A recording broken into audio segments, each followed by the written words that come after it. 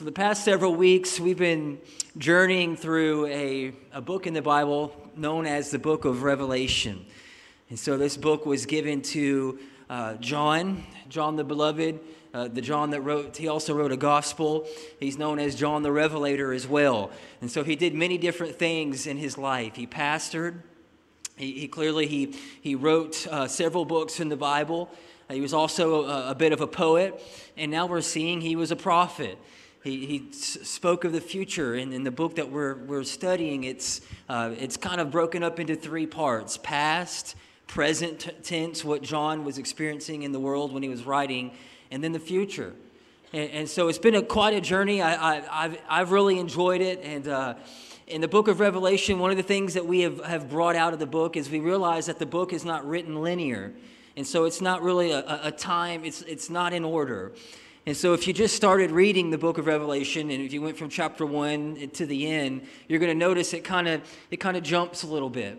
And so it's almost like we get a window of a certain time in history, and then John will get another vision, and it'll be a different time in a different place. And so because of that, it makes it hard sometimes to read it straight through. But we've been taking it chapter by chapter. And so one of the things that I've been picking up on is this is an apocalyptic book. That word itself's a little scary, right? The word apocalypse. We're hearing that term quite a bit. Not in church, we're hearing it in the news. We're reading it in the news. But that word is not a scary term, right? That word apocalypse just means to unveil. It'd be like if you go to a movie or a theater and they've got the curtain closed, and all of a sudden the apocalypse happens and the curtain is revealed, and what was in plain sight and hidden for so long is now able to be seen. And so the book of Revelation gives us a lot of those things in our life personally. I really believe that. When we look at this book, it's a special book for one particular reason. It's the only book in the Bible that says that we'll be blessed just by reading it. And the Bible, I love, there's a lot of good stuff in the Bible. But of all 66 books, there's not one book that says if you read this book, you'll be blessed. And so maybe that's why I know me personally, I've shied away from it because it's hard to understand. There's a lot of imagery. There's a lot of poetry. There's a lot of things that have to be left to interpretation, and so it can be an intimidating book. But what I want to do today is we're gonna pick up in Revelation chapter 7 and chapter 8. But just a little bit of a recap. Last week we talked about the riders on the storm, the four horses of the apocalypse. And if you've noticed, I'm sure, going chapter by chapter, that the book has really high highs and really low lows. And there's a lot of traumatic things happening in the book. All four of those riders all represented, different things that we see throughout history that have happened and are happening now, and they're a little frightening. And so imagine being John the Revelator on the Isle of Patmos, he's exiled there as a prisoner, and history says that he's cutting granite stone to be put into some of the Roman temples, and so he's a slave. And in that setting, having all his rights taken from him, having all his freedom taken from him, God gives him a vision. In Revelation 1, it says that on the Lord's day, he was in the Spirit. And so as he's out there, he's working a job I'm sure he doesn't want to work, with people he doesn't want to be with, reporting to someone that he probably doesn't like. God speaks to him. And he opens up heaven and he shows him these incredible visions. In the first, 3 chapters, he gives him an exact portrait of what was happening in the church, in the world in that time. And we went through those. A lot of corrections, a lot of things that challenges to the church on how they could get back on course.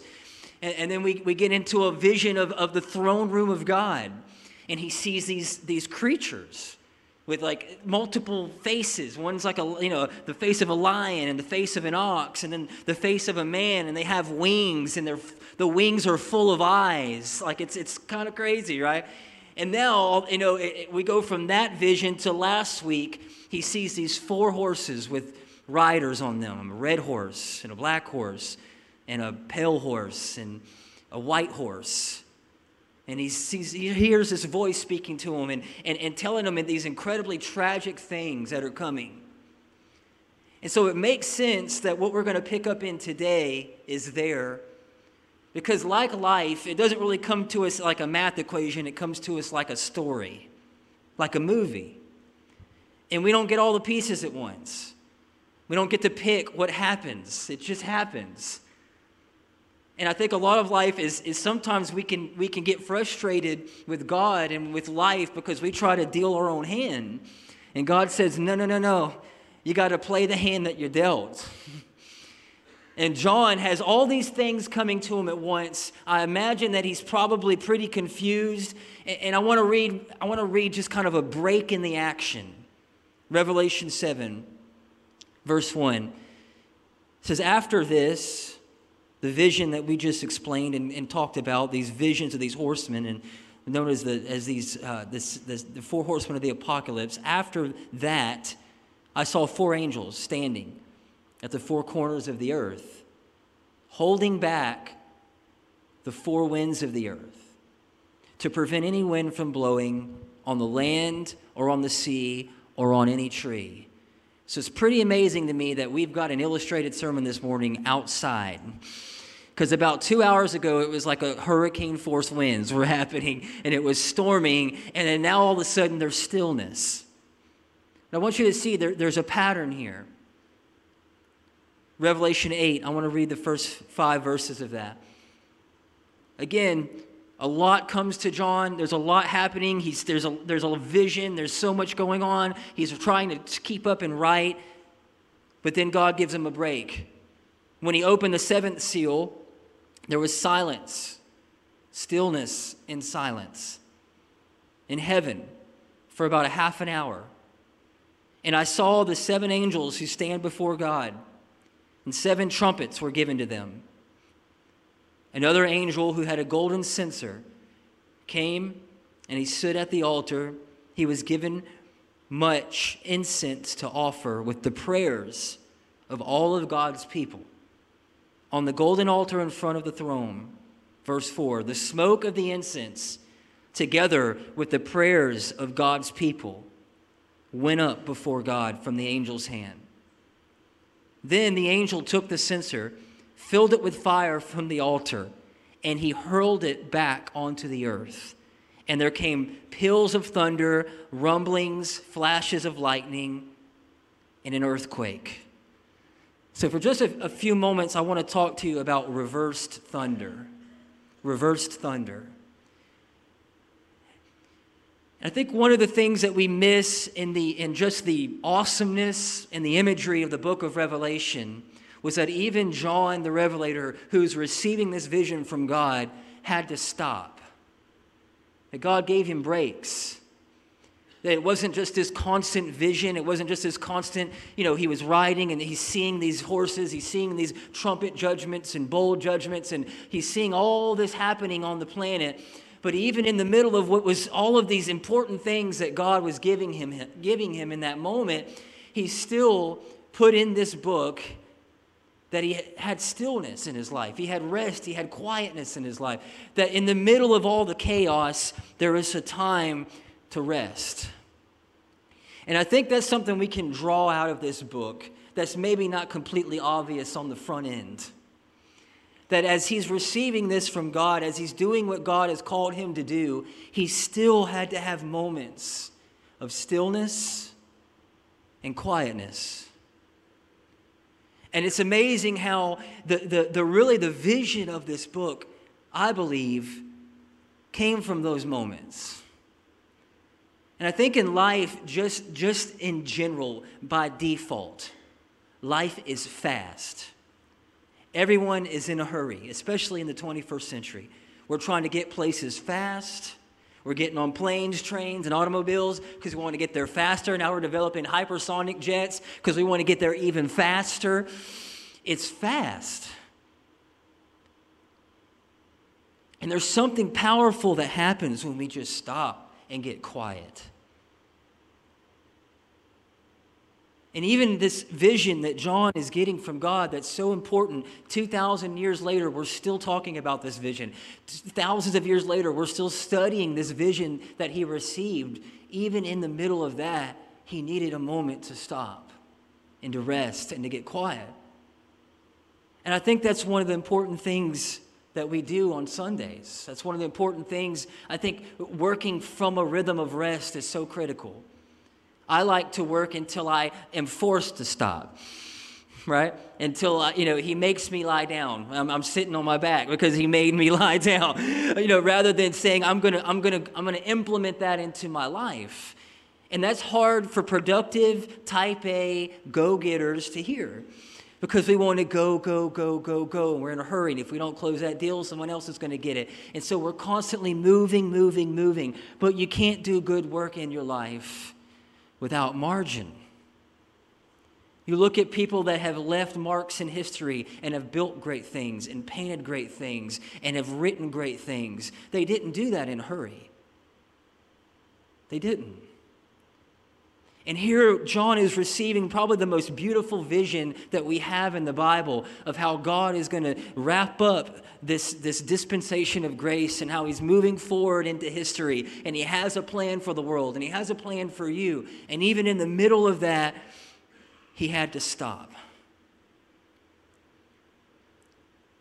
And we're given this vision, Revelation 8, this picture of prayer.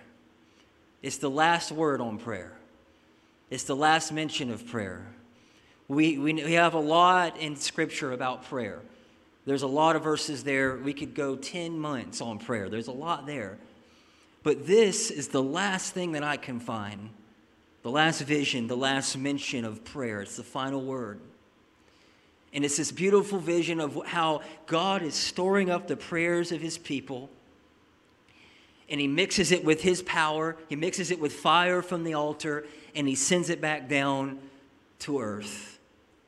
So what does that mean for me and you? I think the first thing it means is you can't articulate and know how well of a thinker or talker you are until you have somebody to listen to you.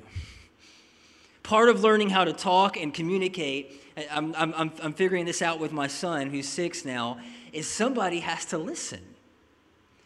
And I think a lot of times when we think about prayer, we think of it as a one-way direction. We're wanting to hear from God. We're talking. There's a lot going on. We want God to talk back. But have you ever thought for a moment that maybe the most powerful part of prayer is that God listens to us? That he has the ability to be fully present with every person on the planet at every moment. The greatest people to talk to are not ones that talk back. Come on, somebody, right? They listen to understand, not to respond. And it's a beautiful picture here that God has kept every prayer that's ever been prayed by it says the prayers of God's people he has in this he's holding them. He has them. He hears the prayers of his people. He hears your prayers. I don't know, that encouraged me to know that God listens. And that one of the greatest principles of prayer is not so much what I can say to God. It's not so much what I can hear from God or get from God, but it's that there is this great Father in the universe that created all we see and know, and he's a good listener. He listens. And when we sit down with somebody who truly listens, they bring things out of us that we didn't know were there. When we sit down, and you probably think of someone in your life, I hope you have someone in your life, that when you meet with them, they don't do most of the talking. They listen. And it's in the listening that things begin to happen in our life. It's in the listening that God begins to reveal things to us. And I think a lot of times, for me personally, I don't pray because I can feel like, well, I think God's just busy today. Or I asked someone this week, how can I pray for you? And he was really hesitant to tell me because he felt like what he needed from God was not really important. He's looking for, looking to change jobs, and he's working out of the county in a different county, and he wants to be closer to home. He's like, I don't even want to tell you because it's not important. But I can promise you this: people may make you feel like that, but God never will. Everything in your life is important to him. So important, he says he's numbered every hair on your head. If you don't have any hair, that's okay. Even so important, he knows when a sparrow falls to the ground. How much more important are your needs if he's watching over birds that well? So what you say to God is important, and he listens. And just seeing that in this vision gave me great hope. An early church father, Heinrich Greven, said this: the distinction of early Christian prayer was the certainty of being heard. And I think maybe we've missed that. I know I have missed that. There's been many prayers, many times where I've just stayed silent or tried to frustrate my way through something because I felt like, I don't know if God's concerned about this. But I want to encourage you and remind you that he is. And he listens. And he holds on to those prayers. Those prayers just don't fall on deaf ears. Your prayers don't hit the ceiling and then never go any farther. But they're captured and they're embraced by God. And he holds on to those prayers. And so God listens. We see this in that beautiful vision that John is given, that God is holding on to all of our prayers. And not just us in this room, but he says all of God's people. From the beginning of time, every prayer that has been prayed, God has it. He's like an eternal hard drive. Come on, somebody. Like he holds on to those prayers. He stores those prayers because he's going to do something with them. We're going to see that. So God listens when we pray. And the second thing that God does when we begin to pray is he designs. He designs. I think one of the coolest things about the God that we serve is what he did first in the Bible. In Genesis 1, very first verse. It says, in the beginning, he didn't pray. He didn't go to church. He didn't give a law or a state. He didn't really do any. It says in the beginning, God, he designed. He created. And so one of the most important attributes of God, I think, that sometimes we don't see, or maybe we forget, is that we serve a God who is this creative genius, and he designs. He designed the earth that we're in. He designed this planet and the way that it looks and the beautiful things that we get to see and experience. It's hard for me, even before I became a Christian, one of the things that really led me to God was sitting out in his creation and trying to convince myself that this all happened on accident. That this all came from a big bang.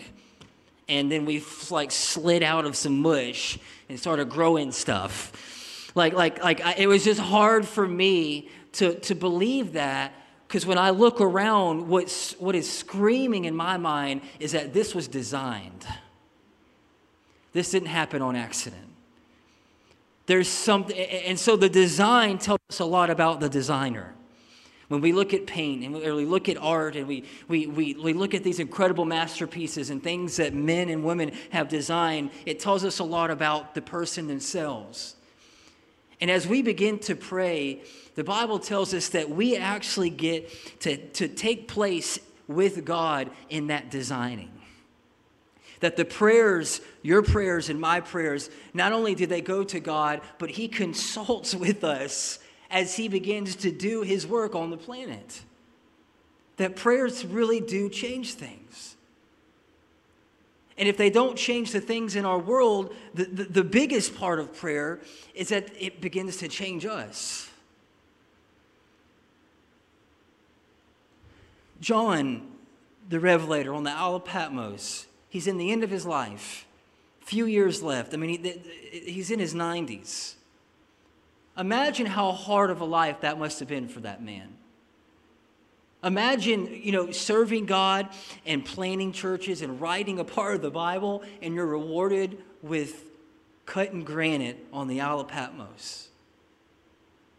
That was his reality. But when he began to pray, it's almost like God brought him into the ultimate reality. And in the middle of his circumstances, God didn't take him off that island. God didn't deliver him from the people that were holding him captive. But it was his prayer life that took him to another place. And in the middle of the same circumstances, and in the middle of his everyday life that seemed like he was just going to cut granite until he went to heaven, all of a sudden he said he was taken up in a vision. He was taken up in the Spirit. And so what does God begin to do for John? Well, he gives him this beautiful vision known as the book of Revelation, but I think he begins to help John design his own life and see the purpose of why he was on Patmos. Because it can get frustrating on this side of eternity, especially when you're doing a work or you're being persecuted and you feel like, man, there's got to be more than this. See, have you ever felt like that? Monday morning is usually when it hits. There's got to be more than this 9 to 5. Come on, right? There's got to be more than this. There's got to be more than this. Well, prayer takes us to the more. Prayer reminds us that they're even in the middle of everyday circumstances and situations, God can take you to a place and use you to do things that you would never be able to do on your own. It reveals God's design in your life. And whether you realize it or not, you are designed for prayer. You are designed to have a conversation with God. It's part of who you are. And you may say, well, I don't pray much. I don't have much time to pray. I don't have it on my calendar. Well, I would argue with you on that. Do you think? Do you have conversations in your mind? You don't know who you're having them with? Maybe you need to go to the loony bin. I don't know. No, I'm just kidding. No, but I do that. I really do. I think prayer is as natural as breathing. We can't survive without it as a Christian. There's no way to live without it. But even breathing is studied. Even there's people that can breathe so well, they can hold their breath for 10 minutes. It's amazing. People in this church that can do that. There's a guy he took some training classes on how to breathe well. He can go down 100 feet on one breath and shoot fish and come back up. It's amazing. Everybody breathes, but some people are trained on how to breathe really, really, really good. Prayer does that for us as believers. That as we enter into this conversation with God that we're all designed for, every one of us, we're created for dependency. And it's not on a substance, and it's not on a person, and it's not on some goal or dream. God created us to be dependent on Him. Our bodies are dependent on food because it came from the ground. Our bodies are dependent on water because it came from the ground. Our bodies did. But your soul and your spirit, which you come to church to feed, came from God. And that soul, your spirit, needs prayer. It needs this conversation to happen. And it's not something I believe that we have to force in our life. We planted a garden, my wife and I, this year, a raised garden. It's actually, I put it on wheels so I can move it around. And so we planted some tomatoes and bell peppers and some different herbs and things like that. And so we water it every day. And I've never went out there and watered the tomato plant and heard it saying, naming and claiming tomatoes on itself. Like, forces a tomato out. Come on, man. Make a tomato, right? I've never heard it doing that. Because a tomato plant, when it's in the right environment, it produces tomatoes. And I think prayer is the same way. Sometimes we can look at it as something we have to force ourselves to do, but God wants prayer to be something that's a part of your everyday life, and it most likely already is, and you just don't realize it. He wants us dependent on Him. And when Jesus said, I'm the vine, you're the branches. If you just stay in me, this isn't something that you have to force. He says, just stay in me. This naturally happens. Your life begins to unravel, and you see how when you begin to pray, God begins to put the stepping stones into place. And prayer just begins to open up doors. You're made for prayer. You're made to see your prayers answered. Jesus said a pretty bold statement, ask anything in my name, and I'll give it to you. Well, that sounds okay. All right, I'm going to manifest a G-Wagon real quick out here. So I think we've taken that We've taken that and turned it around a little bit. I think what Jesus means is when you're walking hand in hand with me and prayer is a part of your lifestyle, meditation, stillness, quietness, being alone. Sometimes maybe that's the way that you pray. You get alone. You get outside in nature. You hunt. Come on, right? You get on the boat. You get quiet and you get still. And it's in those moments, what will begin to happen is we won't pray for anything that's not God's will. And we're going to find what we pray for begins to happen because our will and our heart becomes in line with His will and His heart. And God begins to design. God begins to connect the dots. Life is helter-skelter by default. It comes at us and it's chaotic. And it's a lot. And it's happening, and it seems like sometimes that this world is kind of drifting away and there's no plan. But God reminds us in this book that He has a plan. That this all is going to come together in this beautiful climax. And as we begin to pray, what it does is I think it connects us with God, and we begin to see His design in our life, and we realize that we're here on purpose. We realize that we're here on mission, that we're here and God has something great for us to do, even if we're on the Isle of Patmos cutting granite right now. Even if you're working a 9-to-5 bagging groceries at Publix. Even if you're working a job that you never wanted and you never thought you'd do this in your entire life. Even then, God has something special. God has something critical for you to do. God placed you here for a purpose. And that prayer connection is our lifeline to that. God listens. God designs. The last thing I believe we see in this, and I'm gonna go back and read it again. Revelation 8. Let's just another angel who had a golden censer came and stood at the altar. He was given much incense to offer with the prayers of all God's people. Verse 4, the smoke of the incense, together with the prayers of God's people, went up before God from the angel's hand.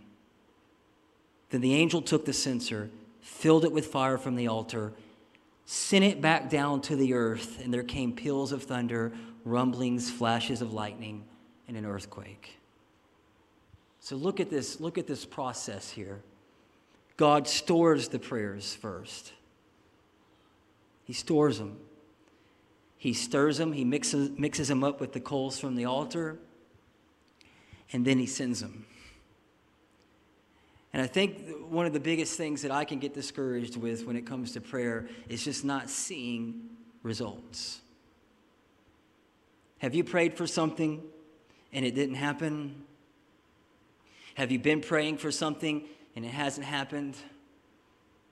I hope this vision encourages you that those prayers are not wasted, that those prayers are being stored.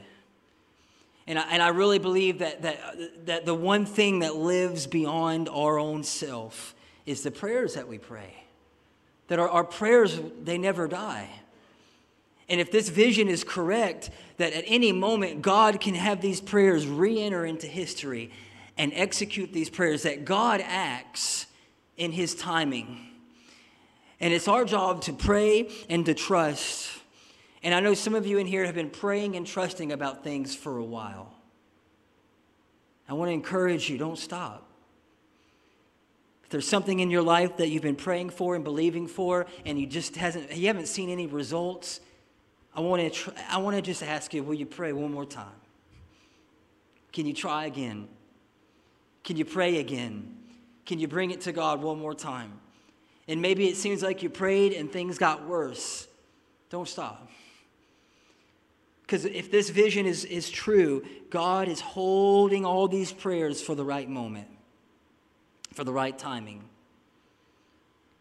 And sometimes we don't know that timing and we don't know that moment. And sometimes that moment may not come in our history here on this planet. I think we're all walking in prayers of people that went before us. We're walking in grandma's prayers, right? We're walking in mom's prayers. We're walking in granddad's prayers. And what's so beautiful about this vision is that these prayers, that in God's timing, it's almost like the prayer going up to God is just as powerful as when he answers that prayer. And God acts. He moves. I want to read this poem to you, and then we're gonna pray. This is by a guy named George Herbert, who was a pastor in the 17th century or so. And it's a poem about prayer. Prayer, the church's banquet, angel's age, God's breath in man, returning to his birth. The soul in paraphrase, heart in pilgrimage. The Christian plummet sounding heaven and earth. Engine against the almighty sinner's tower. Reverse thunder. Christ's side piercing spear. The 6 days world transposing in an hour. A kind of tune which all things hear and fear. Softness and peace and joy and love and bliss. Exalted manna, gladness of the best. Heaven and ordinary, man well dressed. The Milky Way, the bird of paradise, church bells, beyond the stars heard. The soul's blood, the land of spices, something understood. I want you to bow your head for a moment, just close your eyes. And is there something in your life, somewhere in your life, where you need God to act right now? Man, if we were sitting down over coffee, and it was just me and you, and I asked you, where do you need God to move in your life right now? What situation in your life do you really need God to answer prayer for you? Bring that to your mind right now. Is it a person? Is it a son, a daughter? It could be a diagnosis or something you're walking with that nobody knows you have. Could be a financial situation that you find yourself in and you don't see how you're going to get out. Where in your life do you need God to act? And you need God to move?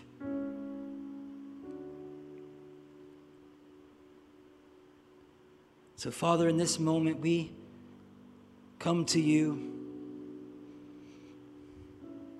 as children. And you remind us that you're a good father, and you would never give a son that asked for bread a stone. You would never give your child the exact opposite of what they asked for, because you love your kids and you love us and you love everyone in this room. And in that heart and in that spirit, we come before you this morning, God.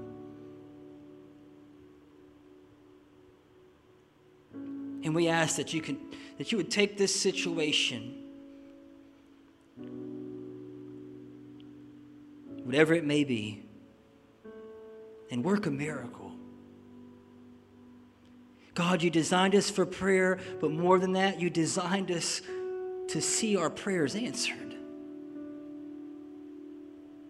to see miracles, to see the signs and the wonders, to see you moving on this planet. You designed us for that. We're created for that. So, Lord, we want to walk in that.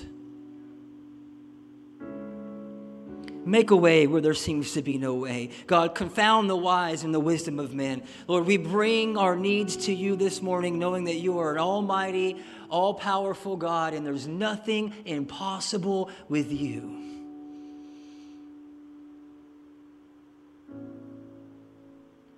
Pour out the prayers, God, of your saints throughout history. Lord, let us see revival in our lifetime. Let us see people come to know you. Let us see dreams and visions come to life in this generation. And everyone in this room, Lord, let them walk in the purpose that you have for them every day. God, we thank you so much. You're so good to us. We thank you for moments of stillness and silence.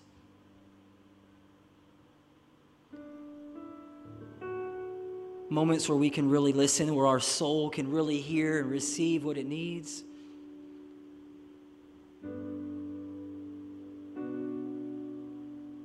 It's in Jesus' name we pray. And everyone said, amen.